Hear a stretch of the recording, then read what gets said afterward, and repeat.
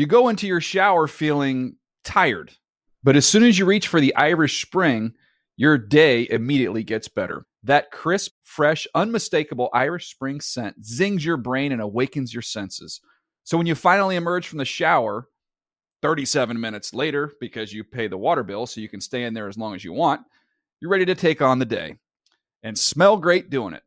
Irish Spring Body Wash and Bar Soap. Fresh, green, Irish. Shop now at a store near you. The Season with Peter Schrager is a production of the NFL in partnership with iHeartRadio.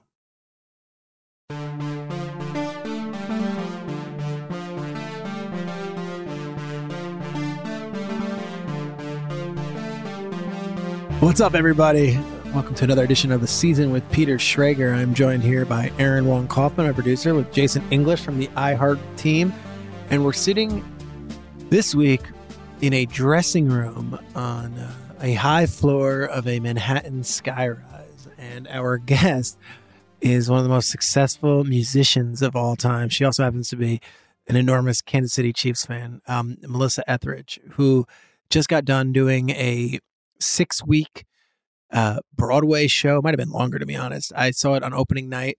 It was the Broadway show, one-woman show about her life, which included a bout with cancer, included multiple number one hits, included her coming out as a lesbian, her getting married, her getting divorced, then her, of course, rise to fame. And there's a tragedy at the end where she loses her son and she bears her soul in this Broadway show. It just wrapped and she's in New York still. And I'm like, we got to have you on. And she's going to join us in just a second. Very cool to have in-studio guests. We had Hans Schrager last week from the NFL in his office. Well, we're in my office now, and one place I don't necessarily have any desire to be is in David Tepper's office right now. David Tepper is the owner of the Carolina Panthers. They made a surprise firing of Frank Reich public yesterday as we're recording this, and Tepper just got done with a press conference addressing the local media. Let's go through some of the facts here. The Carolina Panthers are an unwatchable team. Their quarterback, Bryce Young, looks completely lost, and they mortgaged a lot of the future to go get him. They hired Frank Reich, who is a veteran coach, to be the voice of stability and to be the one who's going to usher him into the league, as Frank Reich has coached several young quarterbacks in the past and has had great success with guys like Phillip Rivers and like a young Carson Wentz and, of course, like Nick Foles when Foles went on his rise in Philadelphia. It hasn't happened in Carolina. He gets fired 11 games into his first season with Carolina. Aaron, it is the quickest firing of a first-year NFL head coach in 45 years. Urban Meyer lasted longer. Nathaniel Hackett lasted longer. Frank Reich given the pink slip in Carolina, and this comes on the heels of him also firing Ron Rivera when he got there, also firing Matt Rule a couple years into his contract, and not retaining Steve Wilkes, who had his team playing good football last year and is now the defensive coordinator of the 49ers.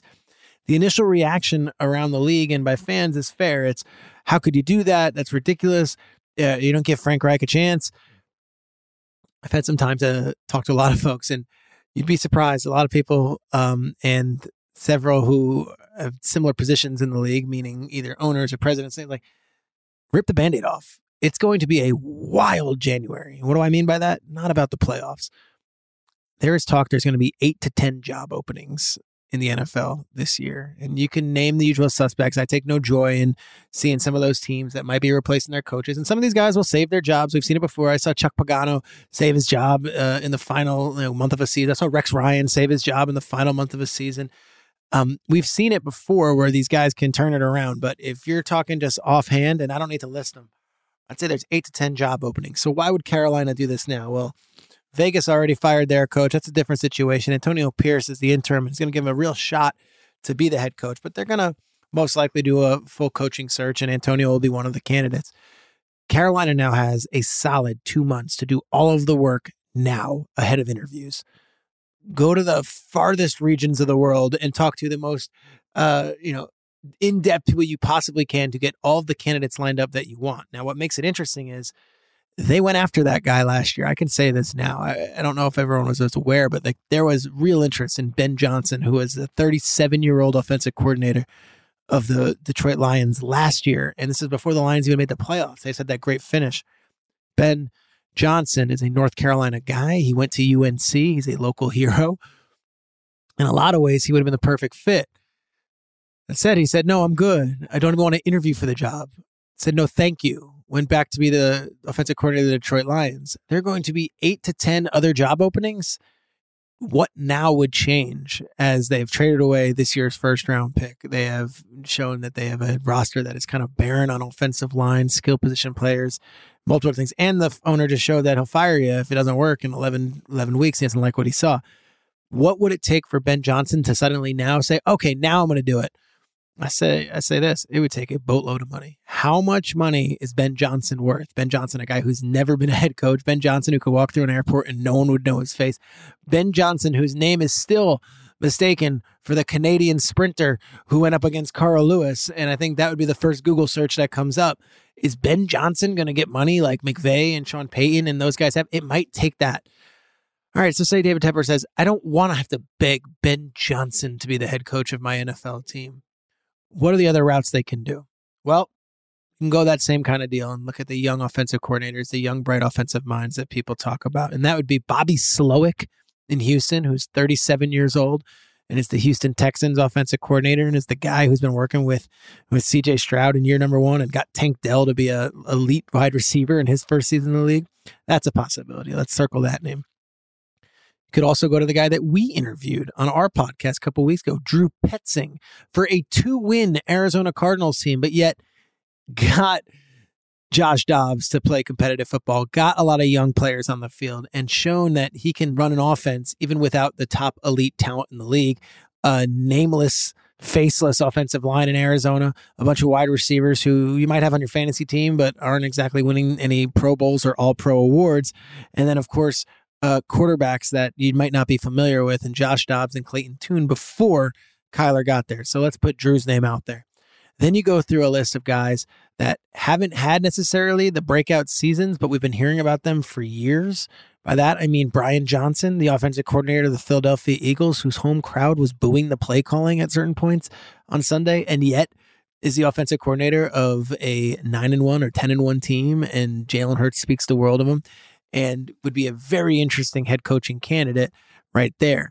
A couple other names of offensive guys that you've heard of and have been around, and maybe it's their time. Well, you look at what's going on in New England, and immediately you'd say, well, no, thank you. No one from that tree. But the name Bill O'Brien will pop up because of his success with young quarterbacks and the fact that he was Bryce Young's college quarterback coach and was his offensive coordinator. The two of them have a pre-existing relationship. I'll throw out my name that I will always throw out because I still think he's a great young quarterback whisperer, even if he's not in the NFL, but he just got done with a year with Caleb Williams. I'll throw out Cliff Kingsbury's name. Is that a possibility? Does Cliff get another shot? Probably not. I don't think David Tepper's looking to hire another fired coach from another team that missed the playoffs. That's what he did with Frank Reich. But I think if you're looking at a young quarterback and someone who can speak to him and get the best out of him, Cliff's done it time and time again, whether it be Mahomes, whether it be Kyler Murray in those first few years. And then, of course, what he's doing with Caleb Williams and USC now, working with Lincoln Riley. I think that's really interesting. Brian Flores, possibility. Brian Flores is a defensive coach. Brian Flores has been a head coach. Brian Flores is now in Minnesota, where that defense is carrying that offense and getting them to the finish line. Is he a possibility? You go down these lists, and then you want the wild card ones. Who are the wild cards? Is Jim Harbaugh a wild card? Would that personality mesh with David Tepper? Tepper is a bulldozer in a lot of ways and is a big personality, but I could assure you, knowing David Tepper and watching the way he has owned this team, he just wants to win.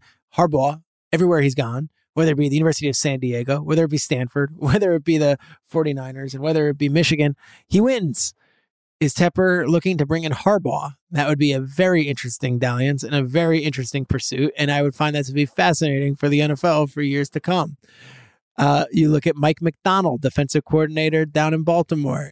First real year as the main man was last year. Now it's the second year, and that defense is as good as any. Does Mike McDonald, the young defensive coordinator at the Ravens, who also worked for Harbaugh in Michigan, is he your guy? And then there's our guy who we had on the podcast, Jed Fish, who has NFL ties and is now coaching at Arizona and got Arizona to do some amazing things this year, but has worked with Belichick, has worked with McVay, and has worked with countless others. The list can go on and can go on and can go on, and you can do the coordinator from this team. That's why they have the time to do this. Narrow it down, figure out what you're looking for, and try to put the best path forward. I think what Tepper said in his press conference today, and I'll summarize 2 points, I think are really the only two that matters. One, he wasn't like this in his finance career. David Tepper is worth billions and billions and billions of dollars from making money on Wall Street, which is as cutthroat as the NFL, if not more.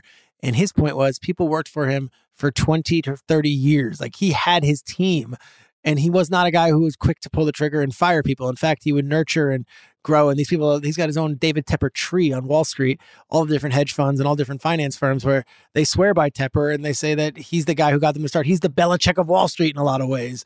And if that's the case, he says, that's not my MO, just so you know. And I'm very successful in that world.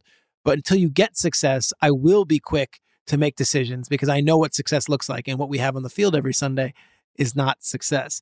The other point, which was interesting, was that he said he was set to take C.J. Stroud at number 2.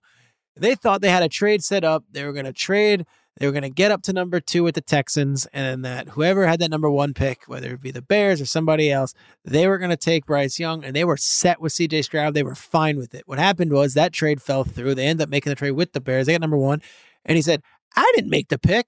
He said, the football people make the pick, and I'm the final decision maker, and I was more than comfortable taking Bryce Young over C.J. Stroud. And as this thing moves forward, I will be okay with it because I believe in the Bryce Young pick, and we'll go from there.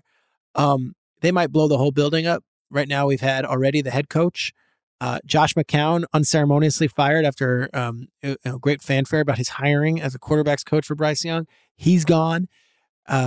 Josh, as we say, is a friend. I think he was a little bit surprised that once they named the interim coach, Chris Tabor, said, all right, out with you and out with Deuce Staley. I think both those guys have really good resumes. Josh is a player, Deuce is a player, and as a coach, they'll be okay. I assume they're both going to be all right. But part of that is, we need to just extinguish everybody from the building, put in our guys who we want.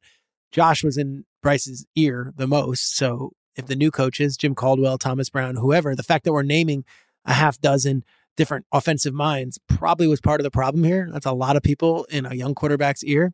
They'll figure this thing out. Then the general manager situation is fascinating. Scott Fitterer was chosen after a lengthy general manager search in Carolina a few years ago. I'm talking 3 rounds, and everyone from Ryan Poles to Adam Peters to all these different guys who met and then did not get the job. They chose Scott Fitterer, who had been an interview candidate for several different jobs over the years. Fitterer's there. Dan Morgan, the former Carolina Panther legend, is there in the front office. Do they blow that whole front office out? And do we start from scratch on that side of it as well? We will see. But whatever the reason that they did it this week or not, the bottom line is this. Tepper couldn't watch his team anymore. He found it disgusting. He couldn't see it. And he couldn't see success coming. So they make the change. And everyone goes up in arms, says he's a horrible owner. We'll see. Let's see. He's going to get he's had Ron. He's had whoever the interim for Ron was, so that's 2. He's had Rule. He's had Wilkes. That's 4. He's now had 5 in Frank Reich. He's now got 6 in Chris Tabor. He'll go to his 7th different look at what a head coach could be for the Carolina Panthers, and that's just since 2018.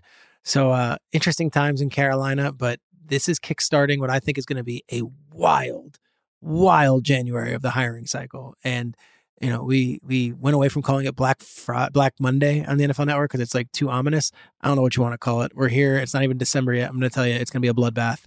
That's what everyone says. That's coaches from the head coaching position to offensive coordinators, defensive coordinators. Just get ready, buckle up. No one covers these coaches better. No one interviews these GMs better. No one talks to these young coaches more than this podcast here. So don't be shocked if a lot of the voices that you've heard on the Season with Peter Schrager end up being mentioned and interviewed by a lot of these teams in the next couple of weeks. Real quick, Aaron, we got through Thanksgiving weekend. Everyone has their pictures of their turkey and all this stuff. I have to tell you, I went to the Jets Black Friday game against the Dolphins. I took my son, Mel. It was his first NFL game with me. And can I tell you the experience? 0 out of 10, 10 out of 10. It was unbelievable. unbelievable. I was so scared about the traffic. All I heard about was the traffic. Even leading up to the day of, everyone's like, you're going to probably want to sit and watch that game on your couch because there is a mall there called, and chime in here, the American Dream Mall. I had never heard of the American Dream Mall. Now, I remember there was the Xanadu project years ago that Chris Christie tried doing, and it was just like a ski lift to nowhere.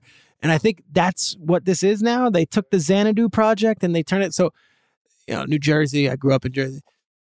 Tax dollars, the whole thing. They dump, millions and millions of dollars into this thing. It never opens for years. It's an eyesore. It's pink. It's on the side of the parkway and the turnpike. It's just an eyesore. And they eventually turned into a mall. How many years ago? 4 years ago? All right. So then they turned into a mall. It's called the American Dream Mall. My last version, or the last thing I would ever want to be in a dream, is in a mall. They open it up. I guess it survives COVID. All right, great. The American Dream Mall, we pull up to this thing. You would think it's Shangri-La. My son in the back seat sees a giant SpongeBob. Then he sees Legos. Then he sees a water park. This thing looks like it's the most amazing place in the history of the world. This seemed like it was Disney and Universal combined. And I'm telling my son, no, that's not where we're going. We're not going to see your friend SpongeBob. We're not going to the water park. No, we're going to go sit in the cold and watch a football game. No traffic. So everyone who bugged me out about the traffic, no traffic. We get there. What time did you get there? All right. So that's it. Okay. All right. We left Brooklyn around noon. 3 o'clock kickoff. We probably were walking in the stadium around 1:15. So I would sign up for that, right? Lincoln Tunnel, a little bit of traffic. Then we get there, pull up. The Jets hooked up field passes. I have no shame in telling you that I very rarely will call in favors. I didn't call in a favor. I'm like, is there any way my son can just see the field? I've been to 1 million games. He's never been one with me. There were enough guests on the field that I guess they could spare a couple more. My wife came with me. It was so amazing to be there and see the wonder in my kid's eyes as what he wanted to do. And you'll love this. He wanted to sit underneath the goalposts when they were practicing the field goals. So here come these missiles from Jason Sanders and from Greg Zerline, and the punts are coming through. And my son is like enamored with the fact that he's watching from that angle the ball go through the goalposts. The game starts. It goes horribly for the Jets, but Mel, my son, had a blast. The fans were cool. I don't get stopped everywhere, but an NFL game, if you're a fan of football, you might have seen our show, Good Morning Football. You listen to this podcast.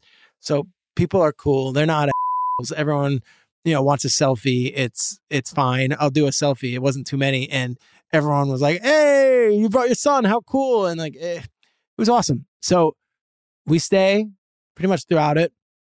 I was hanging out, got to meet Eric Decker. Remember Eric Decker? Yeah. Oh, yeah. Got to meet Eric Decker, who, by the way, is the coolest dude in the world. And he's got 4 kids. And our kids are hanging pregame. And Decker was awesome. You know who else was there who was super kind and cool? The actress from White Lotus and from True Detective. And Alexandria Daddario. So her stepkids are huge football fans. And they were there. And it was so funny. So her stepkid and her husband, Andrew, really nice guy. We're talking to them pregame. We're all in the same little waiting area that they if you want to go on the field for 5 minutes before the game, you can meet them. And their kid had on an authentic Jets helmet. And I'm like, oh, that's badass. I'm like, did a player give him that? And his dad's like, no, that's $450 in the team store if you want to buy it. I'm like, you bought that? He's like, I don't know. I have no idea. Yes, we bought it. He wanted it. That's his Christmas gift. I'm like, I love that. The Black Friday thing, I don't know if the game stunk. I don't know if everyone at home was like turning it off in the third quarter. It felt like an event. It felt cool. The alternative is not having football on Fridays. Like, I loved it. I asked Hans Schroeder last week, like the impetus of it. I would say postscript, I'll put it out there. I would love it if it was in New York every year. I think there's a cool feeling of like the Rockettes and the Macy's Thanksgiving Day Parade and New York and Thanksgiving. And like, oh, there's a game on Friday that you've got the stars already there. And this kind of thing can kind of bleed into it. I get the feeling the NFL is not looking to do that. I think the NFL is going to rotate it city to city. I don't think they love the fact that they're tied to the Thanksgiving cities necessarily. And this one, I think it would be a lot like how they have the primetime game on Thanksgiving. That kind of moves place to place. But 10 out of 10 experience. I can't say enough about the Jets game day experience. Really cool, lively. They, of course, have what every kid needs, and that's great concession stands, and most importantly, a T-shirt gun and a T-shirt cannon. So that gets them going. And the music was great.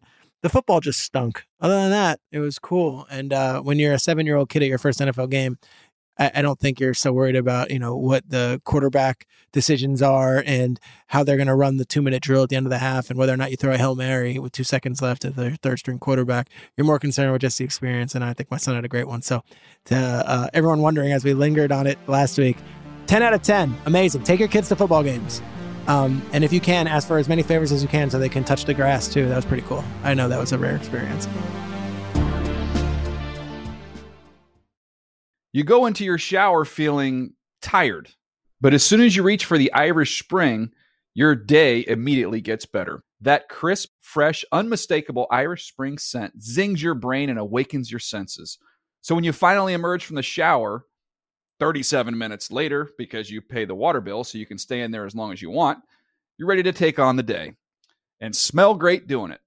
Irish Spring Body Wash and Bar Soap. Fresh, green, Irish. Shop now at a store near you.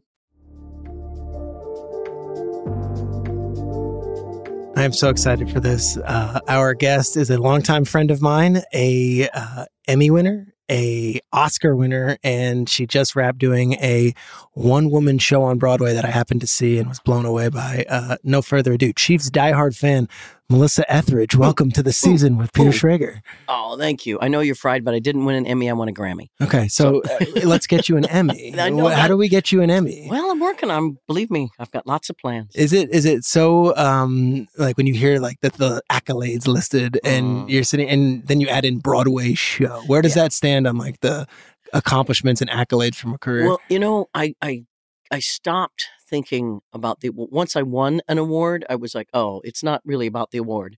It's about getting there. It's about the experience. And I really, nowadays, it's more about, I want that experience, whatever awards are great. They're fun. I'm not putting them down, but it's the experience. And man, this experience of being here in New York City, being part of Broadway, going and doing a show, same show over and over, 5 nights a week. That was an experience. And it's something that I'm proud I did.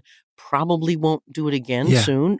But I have to mention, it's just, because I've got friends who are on Broadway. We've seen that grind of obviously 6 days a week, but then you have the matinee shows and then you have the 2 shows on certain days. By the end of it, are you just so mentally and physically exhausted doing a Broadway show every day? I can only imagine. Yeah. And, bless my family. My daughter was staying here and she just totally understood. And my wife, who was there with me constantly like, okay, sleep in, make sure I had enough sleep and fed me and just, I had the great support. And, but boy, it was very exhausting. Yeah. And for the listeners, the show is amazing. It is your story. So it's not just doing a show. Yeah. It is bearing your soul to strangers.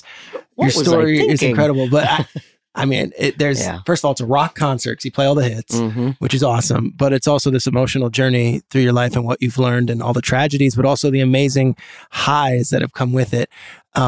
Of all the people who you got to meet through this experience, either people attending the show or people you perform with, was there someone new in your life that you met that you were like, wow, that was pretty cool. I'm so glad I got to come away with that experience as well. Yes, there was. Now, I did get to meet a lot of people. A lot of great people came back and met a lot of people, on Broadway doing the stuff. But surprisingly enough, it was Wolverine. Yeah, it was Hugh Jackman. Yeah. For real? Like an actual friendship, like budded from this? 100%. I had met him before, in Hollywood, sure, you meet people and you go, I know this person, but, are they? And the show touched him. And someone had told him, you should come see the show, that maybe it would help because he was going through some stuff. And it really touched him. And I gave him my number. I said, call me. And, he didn't. And the mutual friend, I was like, what, tell him he's not bothering me if he calls me. And he called and we just started talking about life. We started talking a lot about what the show is about, which is, how to be successful and, famous in this world and not lose your mind, and be a person and how not to just please everybody because we have so much success. We've got to make sure everybody else is happy around us. That's a hard hole to fall into. And we've just been talking, and I can now say, I have a new friend because of that. So beautiful. It's cool. The show itself tells the story, but I think one of the takeaways, something you just hit on, that you were in a lot of ways chasing, not fame, but you were chasing it. Yeah. And then you got it. And it was in the early 90s and you're sitting on the perch and you're on the cover of Rolling Stone. Yeah. And in the show, you explain there was this emptiness of, wait, I got it. And it hasn't filled that hole. Yeah. That I think it's hard to explain to people who don't have this sort of experience. But you, I'm sure, have, growing up loving sports the way you do. And now you are on, one of the greatest, football shows ever, in my opinion. And, you're like, yeah, but that's not it. That I don't wake up and go, well, I did it. It is about the dreams. It's about the adventures on the way to it. And so putting that in front of me all the time, no matter what, this is the next adventure. That's what I'm looking forward to. Yeah. The story is amazing and your life story is amazing, but your love for football is cool too, because it starts with your father, who was also your biggest supporter in your quest to become a rock and roll star. Mm-hmm. Why don't you tell the listeners your connection to football growing up in Kansas? Oh my gosh. Well, my father he grew up in St. Louis, Missouri, and he was very athletic. He was actually a really good swimmer too. And his the high school that he went to, the coach, my father came from a really troubled family, 7 kids. The father was a horrible alcoholic from World War II, just really, they were migrant farmers. It was bad. Yeah. And this guy really helped him and said, look, you can get a sports scholarship to college. And none of his family had ever gone to college. And so he went to college in Arkansas and got a teaching degree to where he could be a coach. And he moved to Leavenworth, Kansas, because they needed a teacher. He didn't know anybody there. Uh-huh. And so I was born there. And while he was there, the Chiefs come to, Kansas City in 1964. Yep. And I'm 3 years old probably. And I have pictures of my father and I watching the Chiefs on television. You can't tell. It's just pictures of us watching TV, but I've got a red shirt on. I know what we're doing. And he was so patient with me, teaching me. And I think that's something that I really loved. He taught me slowly about football. And it's all about, and I remember as a kid watching it going, what are they doing? What? Okay. Why are they doing? Why? Oh, what's that mean? And he would explain every single thing to me. And once you get the formula in your head, once you get the strategy and you know what they're doing and watching it, it's so much fun to watch. And we would share. I remember the 1970s Super Bowl, Laney Dawson. And you remember watching it? Oh, 100%. Yeah. Watched it. Bobby Bell and Buck Buchanan and Willie Lanier and just all these great. And when they won, I mean, Leavenworth is 45 minutes from Kansas City. And everybody all the horns were honking. Yeah. Everybody, and I was like, what's happening in the world? And once you have that experience as a child, forget it, you're hooked. And then you wait 50 years more. 50 years. But you do, and there's so many heartbreak. I don't think everyone talks about the Vikings fans and the Jets fans, the Browns. Oh. The Chiefs would go to the playoffs every year as a 1 seed and have this amazing home atmosphere in Arrowhead, and they would lose the games. I know. They would always lose. And then to finally win, what was that like? It is hard to explain, having gone through it. When Andy Reid finally came, that was, you could feel kind of, oh wow, we've just entered a level that we really haven't been on. Joe Montana, sure, we were there, got there, the AFC Championship game, 93, sure. It was there, but when Andy Reid came, it was like, oh wow, and you could feel, we still lost that first year, but and then Alex Smith, and all of a sudden, there were games where finally you'd see, Alex Smith as quarterback really try that extra bit and go in there. And that's why I wrote my first Chiefs song, Alex Smith, I love you. You came on the show, Good Morning Football, in 2016, before Mahomes was leaving on the Chiefs. Mm-hmm. And you were like, I like the show, I'm going to come on. And you wrote a song called Alex Smith, I Love You, which to me is still my favorite moment on the show.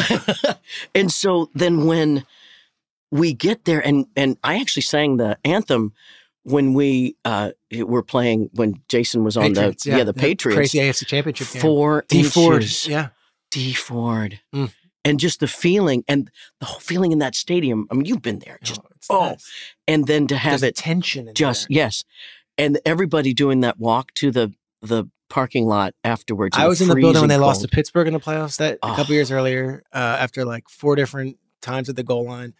That game, and then God. I was in there when they lost to the Bengals in the AFC Championship a couple years ago, but I wasn't there when you guys beat the Titans in the AFC Championship game. And anyone who was in that building was like, you felt 50 years, forget the Super Bowl, just to get there again. And the stress of it was just gone. Yeah. And I remember, I think it was a Sammy Watkins deep touchdown pass to put the game away. It was. And like generations of Chiefs fans just crying. Crying because it brings back your father. It brings back why we loved it. I mean, I still get choked up. Yeah. Because that was really special. And that first one where we went, and I remember we won, and after we won, I went, this is what it feels like. And I stood, and it was kind of and the day went on, I went, well, now that's over. Wow. What a journey. And then you just want to get back there every time now. And they have. And I know, it's like it's such it's pretty gift. cool, right? It's such a gift. And it happens every now and then to a team, a different team. And someday it could be your team. I just, it might, it's great when it does. What's your viewing situation? Because you go to some games to perform, but I feel like knowing you're a couch and superstition that's me. And stay out of the room. Yeah. You are that hardcore though, right? Like you'll watch the games. Oh yeah. Oh no, I watch. No, I watch every game. I'm a red zone junkie. You know how 6 hours can go by, and the whole no, I like to go to the games. But when it comes to like the really important games, the playoffs and like the Super Bowl, it's like, no, I have to watch it at my house. Is that right? You haven't been in the building for either one of the Super Bowl wins? No. I haven't. I've been at home. Interesting. I know it's. I've been on the field for both the Super Bowl wins because they're both on Fox, and I was doing post-game interviews, and it's that same feeling of the Chiefs fan I was just talking about, of just generation. And it's like, that is a real fan base. Oh, no, it's for real. It's so, I mean, I can walk around, and I do often in my Chiefs regalia. And I mean, I walk through airports. I'm in every city. I'm in countries where people walk up and go, "Oh, the Chiefs," And before, I mean, now it's like, like I said, but back then, before people really knew, it's a language. You're instantly, friends. You're an individual act when you go out there on the stage, and then you see this team sport. Is there some sort of parallel to, the art of football and the art of music? Oh yeah, no. And I can do my show solo. Yeah, I can, but I prefer to do it with a group. And then not only do I have those musicians on stage, but all the technicians behind. And it takes that. We're about a 12-person, unit as we travel around the world. But man, those 12 people, they know exactly what to do. And sometimes it's funny. I've had a conversation with my wife where I say, God, I feel like Patrick Mahomes. I feel like there was there's a time when like something can be going so well, the audience is crazy. Let's say it's like 40,000 people at some outdoor big crazy thing, and I can look. I have my Kelsey. I've looked at my drummer like this, and he knows. Okay, we're not going. It's like they know. You don't even have to say what it is. It's just a look, and everyone goes, "Okay, I know what we're going to do," and boom, and it's really fun. And I felt like that. So I loved the show, but I was a part of the show getting to know your story even more. And there's been a bout with cancer. There's been tragedy in your life. But I want to talk about like the rise, because I think that's such a cool story for so many people. Like you moved to LA. You have a family member, if I'm not mistaken, who is out there? Yeah, she was my aunt. Yeah. Your aunt. You moved to LA, not knowing anybody. And you didn't this wasn't, I take the Greyhound to LA and I hit it. You struggled for a while out in LA. And one of the stories is you end up at a lesbian bar as the in-house entertainment, and it becomes this sensation in like the underground of LA, and that kickstarts your career, and that's when the A&R record person sees you. But this is in the 80s. This isn't in 2020. No. This is the 80s. And it took 5 years, and my manager at the time, he and I made a choice because I was making a living. I was actually getting paid to play 5 nights a week, and musicians don't have that in LA. And I had made this, spot for me to play and make money. What was the bar called? Well, there were one was called.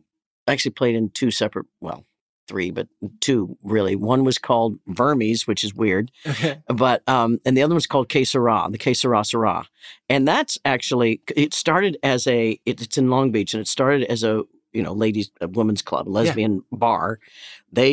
I said, look, let me set up in the corner. They didn't have a light after like the first year. They said, hey, we'll get you a spotlight. I was like, hey, great, But I just sat up in the corner, and I would play, and now that bar is not a lesbian bar anymore. It's a live music club that's in Long legacy. Beach. Yeah. And my gold record's in the corner. And it's really, I'm really proud of that. That's so cool. And then the record guys and you had a couple records before you hit it though.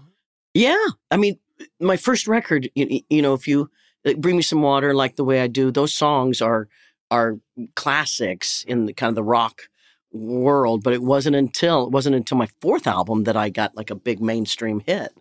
Yeah. The first big hit was what? Was Come to My Window. Okay. And then I'm the Only One. And so you had both those hits back to back, and you end up on the cover of the Rolling Stone magazine. Yeah. You're doing everything on MTV. Your fame rises. Were you comfortable with that level of fame? What's interesting, and I know I have some of this, is it is hard to tell how famous you are in the world because you're in your own skin. You're in your own skin, and you can't separate yourself from it. And at the time, there was no social media, so you had to kind of judge it by. As a kid in that era, and not dating you or me, but that was like peak MTV, peak VH1. And your video was on you couldn't get away from every hour. And so like Melissa Etheridge was part of it. Was Arrested Development. It was Melissa Etheridge. It was Hootie and the Blowfish. Like it was great 90s music back then. Yeah. And for someone who had been hacking away at this for a while, I can only imagine like I did it. Yeah. There's a sense of, oh, well, there it is. There's my top 10 album. Now I'm a hit now. And there's more people coming, and I'm playing arenas. And and personally, I wasn't happy. So that sort of, I mean, you do know it, but again, it's not, there's no, you can't stop and go, hey, I did it. There I am. There's no stopping. You want more of it. You want to stay there.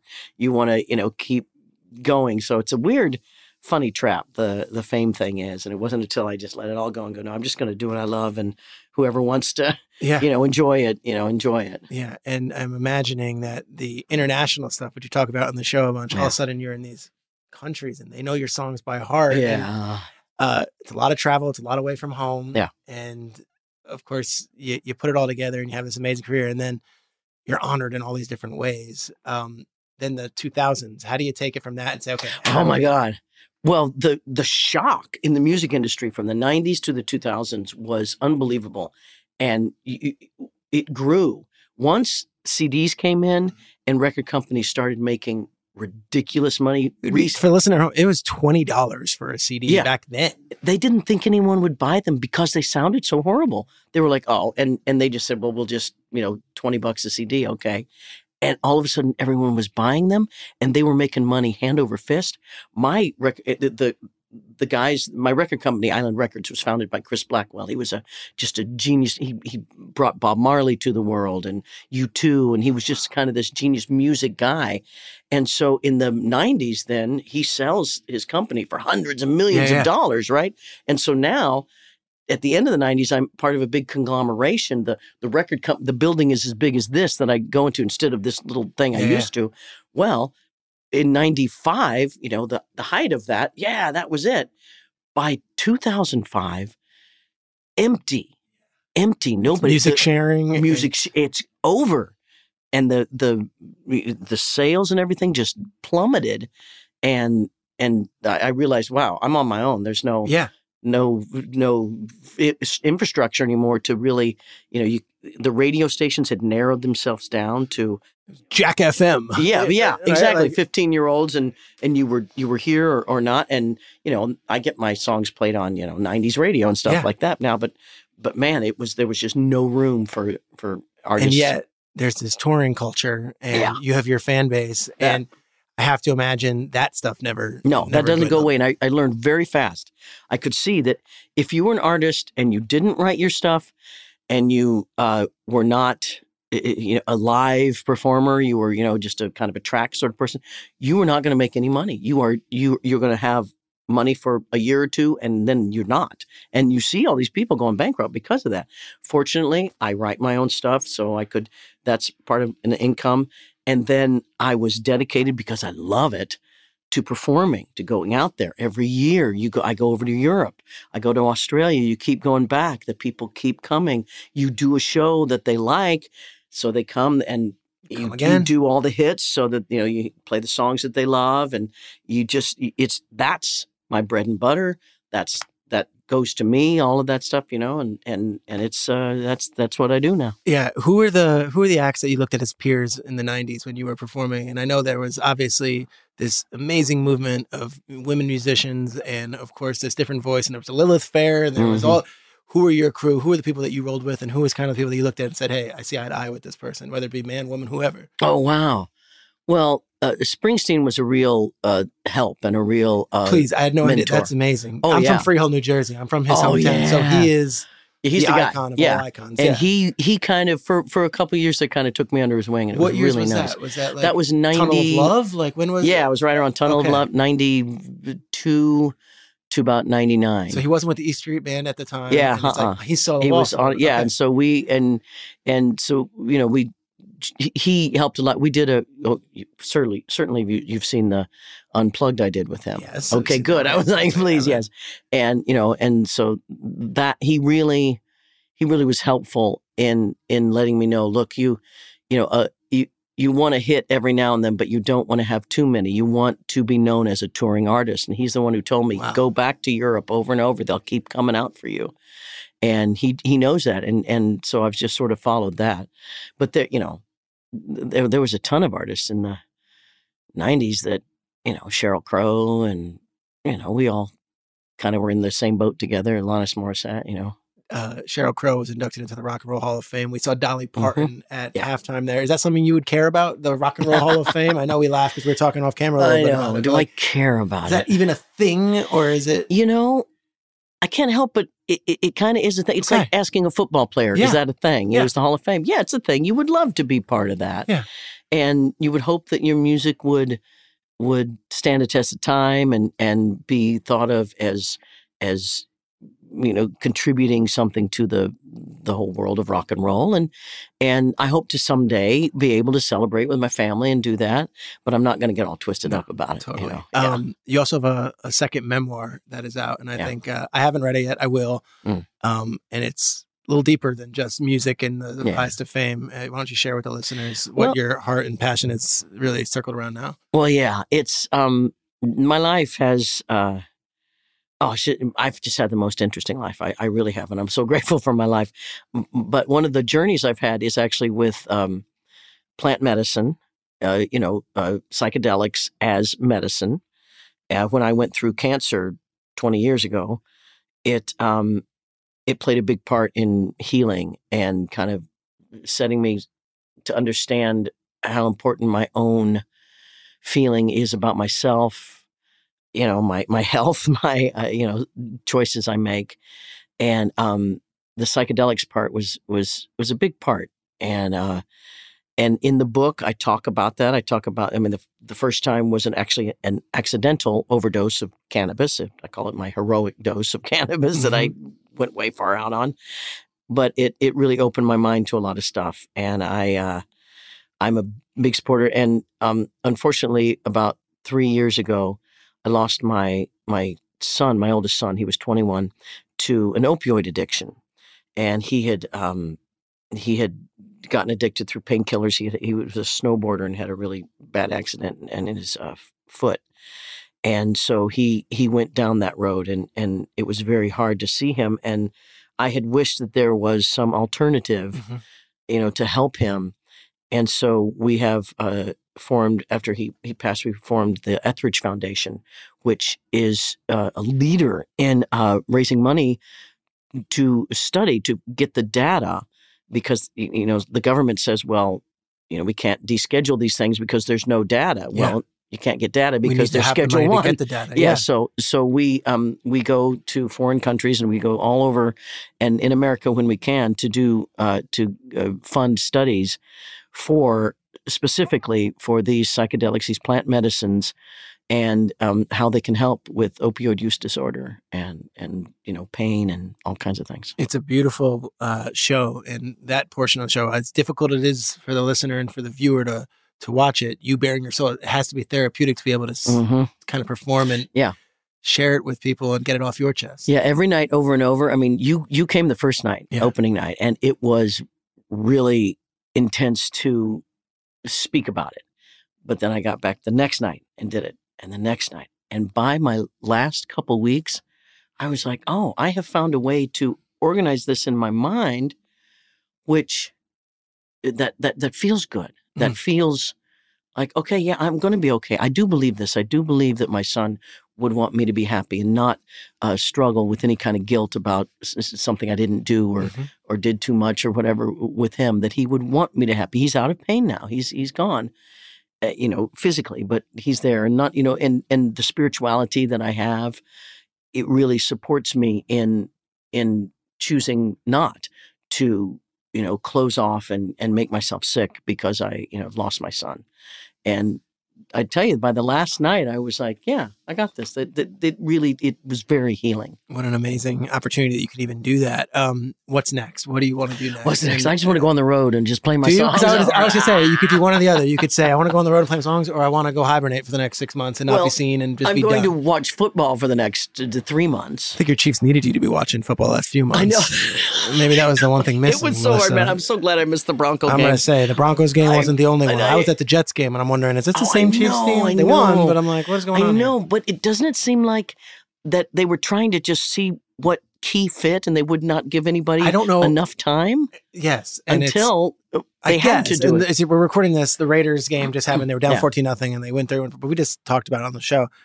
I don't get the feeling that they're suddenly fixed. No. Not like we're going to go out. This isn't the team that was beating the Titans and the Texans in the playoffs. Just rattling off that was points. with that Tyreek Hill, and he was obviously a big part of Patrick Mahomes', and that when you had Tyreek and Travis, well, you can't double team both of them, so you always had that kind of thing going on.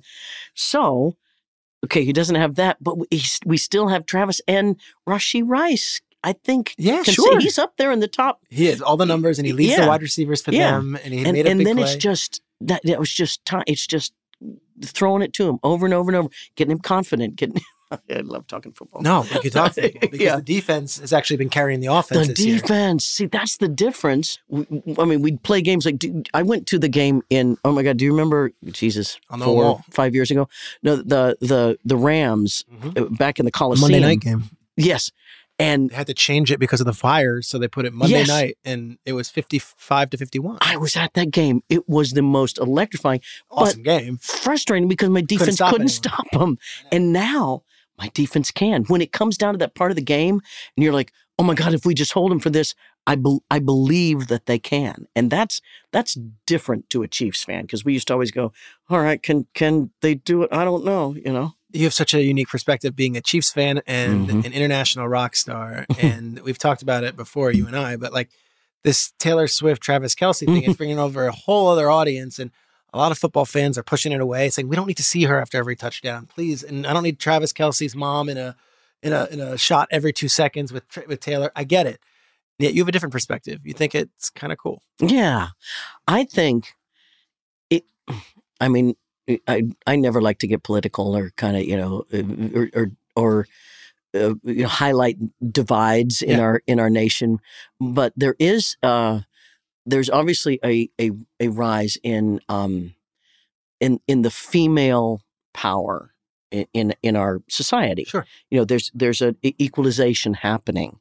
When you look around and see that who was the best thing for the economy in America? Oh, it was Taylor Swift. Yeah. And the Barbie movie. And the Barbie movie, yeah. So this is happening. And,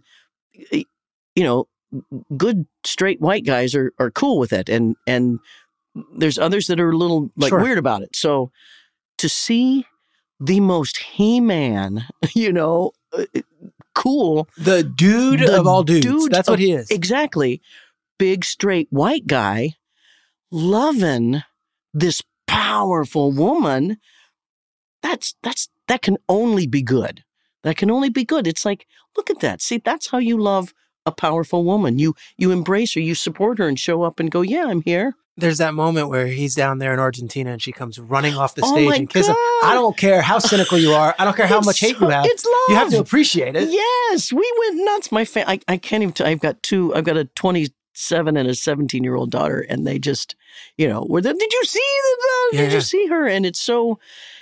It's such an American story, and it's beautiful, and it gives us something all to kind of look at and go, look, no, we're not divided. This is how you can do it. We can grow and change and get out of the weird patriarchy stuff and be more balanced. Have you met Travis before?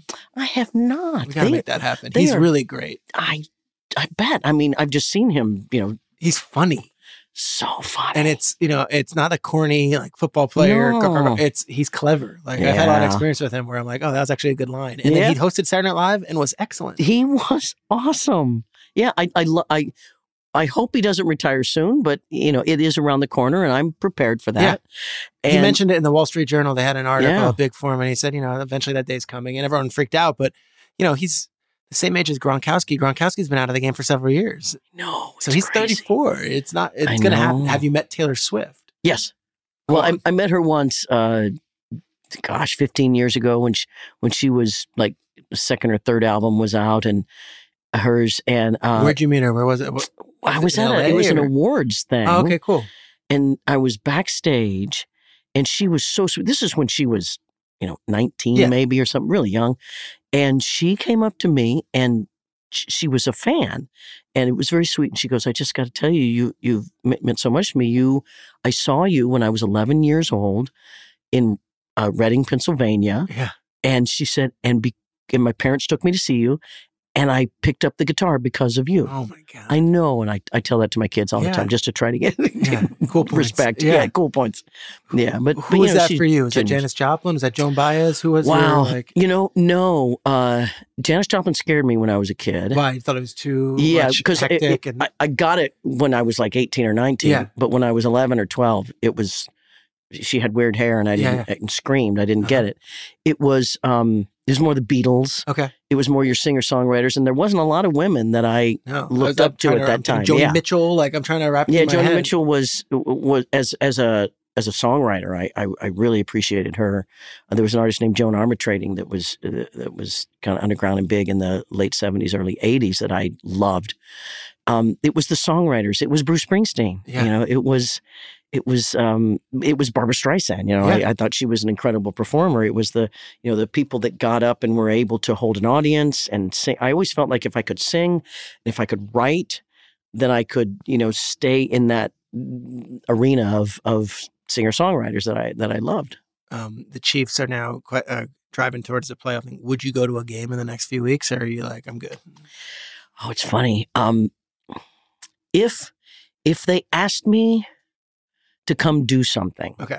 You've already done the anthem. Would you do it again? I've done the anthem 3 times, and they've lost every time. Okay, so no more anthem. So I know. We love the anthem, but no more anthem. I know. So I went You've beaten the drum too, right? No, I have not beaten it. They have asked me, but I wasn't able to get there. Okay. So I might. I don't know. I get really comfortable at home. And now that I have not... that I've had to watch the games recorded, just so do you really? Because there's an old Seinfeld episode where he's like, "I watch every Met game on VCR. Don't tell me." And then right when he's about to get to like the biggest point, someone says, "Oh, did you see the Mets lost?" Right. You're that person. You watch it. So how do you stay off social media? You don't see. I ESPN? do. I you just no bottom line ticker. You're able to DVR a game. Yeah. And you'll watch it start to finish and somehow not get a score, not a text, nothing. That's amazing. Yeah, it is amazing. And nowadays the things you can watch them really fast. You can and sometimes like the Broncos game, I just had a feeling. I took there's a thing. It's like important plays or something to when they're playing, and I was like, okay, just give me the and then I watched the last quarter, and I was like, oh, this is horrible. Yeah. Oh, that hurt. Yeah. Especially the Broncos, but they were playing with such passion because they were. We had beat them, bazillion times. And I'm friendly with Sean Payton, and his whole thing was like, if I'm taking this job, I've got to deal with Justin Herbert twice a year, and Patrick Mahomes is like, I can't. So him to beat Mahomes once is already a major accomplishment. Would you perform a song? I know we're here. Is it weird? I don't know. Is it like one-on-one? I have my guitar and would you play one of your hits? Or is it why not? All right. Melissa Etheridge, take it away. Here we go.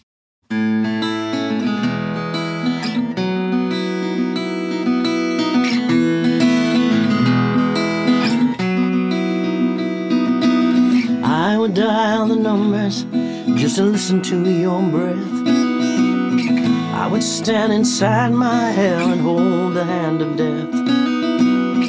You don't know how far I'd go to ease this precious ache. You don't know how much I'd give, how much I can take, just to reach you, just to reach you. Oh, to reach you. Oh, come to my window, crawl inside, wait by the light of the moon. Come to my window, I'll be home soon.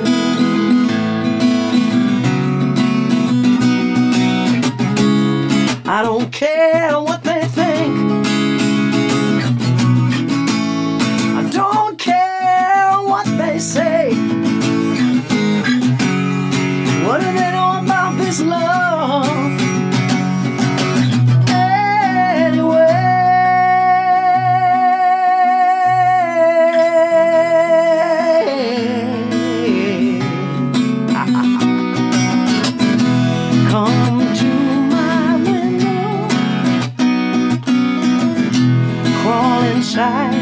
Wait by the light of the moon. Come to my window, I'll be home soon.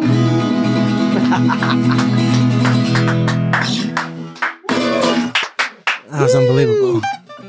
Thank you. One of my favorite performances of all time was right there, right now. That was so good. Howard Stern once had the Foo Fighters on and they play Everlong acoustic on their show. And at the end, he's just like, oh my God, that's how I feel right now. That was you're sweet. so good. You're sweet. And I appreciate you doing that. That was great. What a pleasure. What a pleasure. We've been friends for a bit on social media and through the show, but I feel like we've really connected over the last couple of years. And you're a special person. Thank you so much for joining us today. Thank you. And best of luck to you. And come see me sometime when you're in LA. I'm definitely going to be out there and we'll definitely see it. And I would love to see you perform. Come have a dinner. All right. Beautiful. Guys, Melissa Etheridge on The Season with Peter Schrager. Go Chiefs! How about those Chiefs?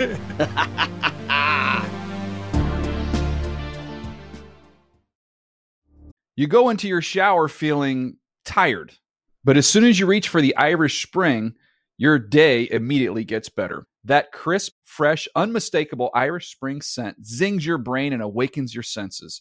So when you finally emerge from the shower, 37 minutes later, because you pay the water bill so you can stay in there as long as you want, you're ready to take on the day and smell great doing it.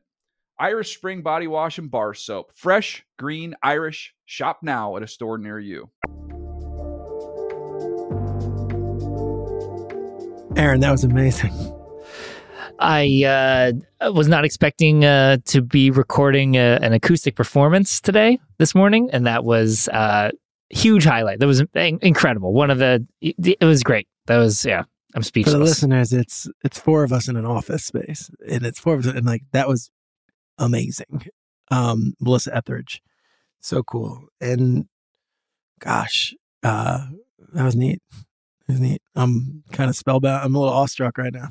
Yeah, it was nice before you came in. She was sitting in here, and so we were chatting a little, and I was talking to her about different guitars and everything, and getting the story behind this guitar that she's got with her, and she just had it, and I was like, oh, she just has the guitar with her, and then she didn't put it away, and then it was sitting there, and then I went for it. I was like, will you play us one of your hits? Because I could also say will you play us a song, and she does a silly Chiefs song, or she does something where she plays a new song. She played us the biggest song of the 90s. Just an acoustic version. It was amazing. Yeah. I think from now on, every guest, including OCs, including, GMs, they've got to come on. They got to do an acoustic performance of a song. Yeah, they got to have a talent portion. I was going to say, we bring on John Schneider from the Seahawks, and he takes us through the drafting of a player. And, we get to watch it, in real time. We watch his craft. In all seriousness, I grew up listening to Melissa Etheridge's music, of course, as one of many artists from the 90s. And then I have such an appreciation for acoustic, whether it be VH1 Storytellers, MTV Unplugged. And I mentioned to her the Howard Stern performance that Dave Grohl and Foo Fighters had of Everlong, which is considered one of the greatest live impromptu on a show performances. That was that moment for us right here. That was kind of cool. It's very different than our usual guests. All due respect to Nick Caserio, GM of the Texans. Different element here when you got live music. It was really cool. Let's wrap it with a quick mention of the game of the year, which is going to be on Sunday. Eagles versus 49ers. I think it's the best game on the schedule. I said it before the season started. Here's why. A, it might help decide who's home, although I think it's going to probably go through Philly the way the schedules lie out. B, these teams hate each other. Like, it's real. They don't like each other. Deebo Samuel, I think, called James Bradbury trash last year, and then they asked him this week about it, and he's like, no, I doubled down. Like, I don't regret anything I say. If you remember, Fred Warner's wife, Sydney, was in the crowd, and she came out on her podcast afterwards saying that the Eagles fans were absolutely horrendous to her and to the other Niners wives. It wasn't even funny. It was, like, dangerous. And then on the field, there's a feeling from the Niners side that they were screwed last year by the Brock Purdy injury, and that was a freak thing that happened, and there's an asterisk. And I'm putting these words in their mouths, not them saying it, but there's kind of an asterisk to the whole thing that they didn't get a chance to play the Eagles with their full strength and with Purdy being on the field. So Purdy's on the field, Deebo's on the field, Trent Williams on the field, Kittle's on the field, 4 o'clock on Fox. Greg Olsen, who I didn't mention as a potential Carolina Panthers head coach. I saw he put his name in the mix, or someone threw it in there for him. He'll be calling the game with Kevin Burkhardt, Aaron Andrews on the sideline. I'll be on Fox pregame, doing it from LA. But I really do feel like this is like, forget NFC Championship preview. I feel like the winner of this game is the top team in the NFL right now, and the AFC is wide open. On that note, the season with Peter Schrager, Delivering Results, is presented by Uber Eats. It's time for Delivering Results, presented by our friends at all Uber Eats, where I discuss a team or a player that deserves the award this week for their performance last week. I'm going with the LA Rams running back Kyren Williams.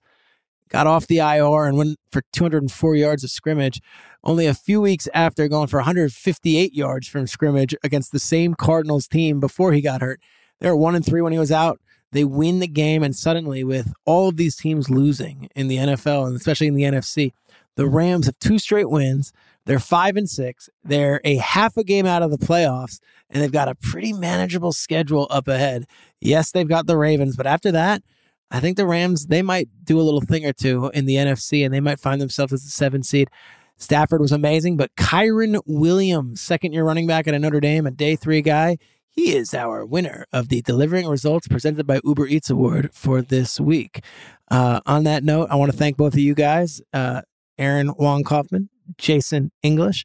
I want to thank everyone out in LA. I want to thank Melissa Etheridge for wowing us today with her musical brilliance. And I want to thank you, the listeners. We got a lot of great feedback over the last couple weeks, from whether it be Drew Petzing or Caserio, or last week Hans Schroeder, the NFL media EVP. It's a wide range of guests. We're doing good things. I think I've mentioned it before. We're in talks to see if we can get to the Super Bowl and do a show from there. If not, that's a budgetary thing, and we'll have to just lick our wounds and keep on rolling. In the meantime, let's continue to keep on rolling. We can only do what we can do. We can only control what we can control, and we're going to continue to get the best guests we possibly can, and maybe a live performance of a number 1 hit from the 1990s in studio. Enjoy the week, guys. An amazing slate ahead. Enjoy that Eagles 49ers game. Till next week, this is The Season with Peter Schrager.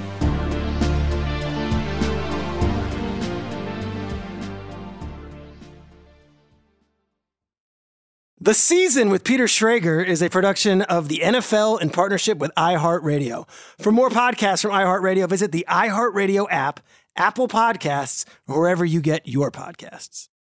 You go into your shower feeling tired, but as soon as you reach for the Irish Spring, your day immediately gets better. That crisp, fresh, unmistakable Irish Spring scent zings your brain and awakens your senses. So when you finally emerge from the shower 37 minutes later, because you pay the water bill so you can stay in there as long as you want, you're ready to take on the day and smell great doing it. Irish Spring Body Wash and Bar Soap. Fresh, green, Irish. Shop now at a store near you.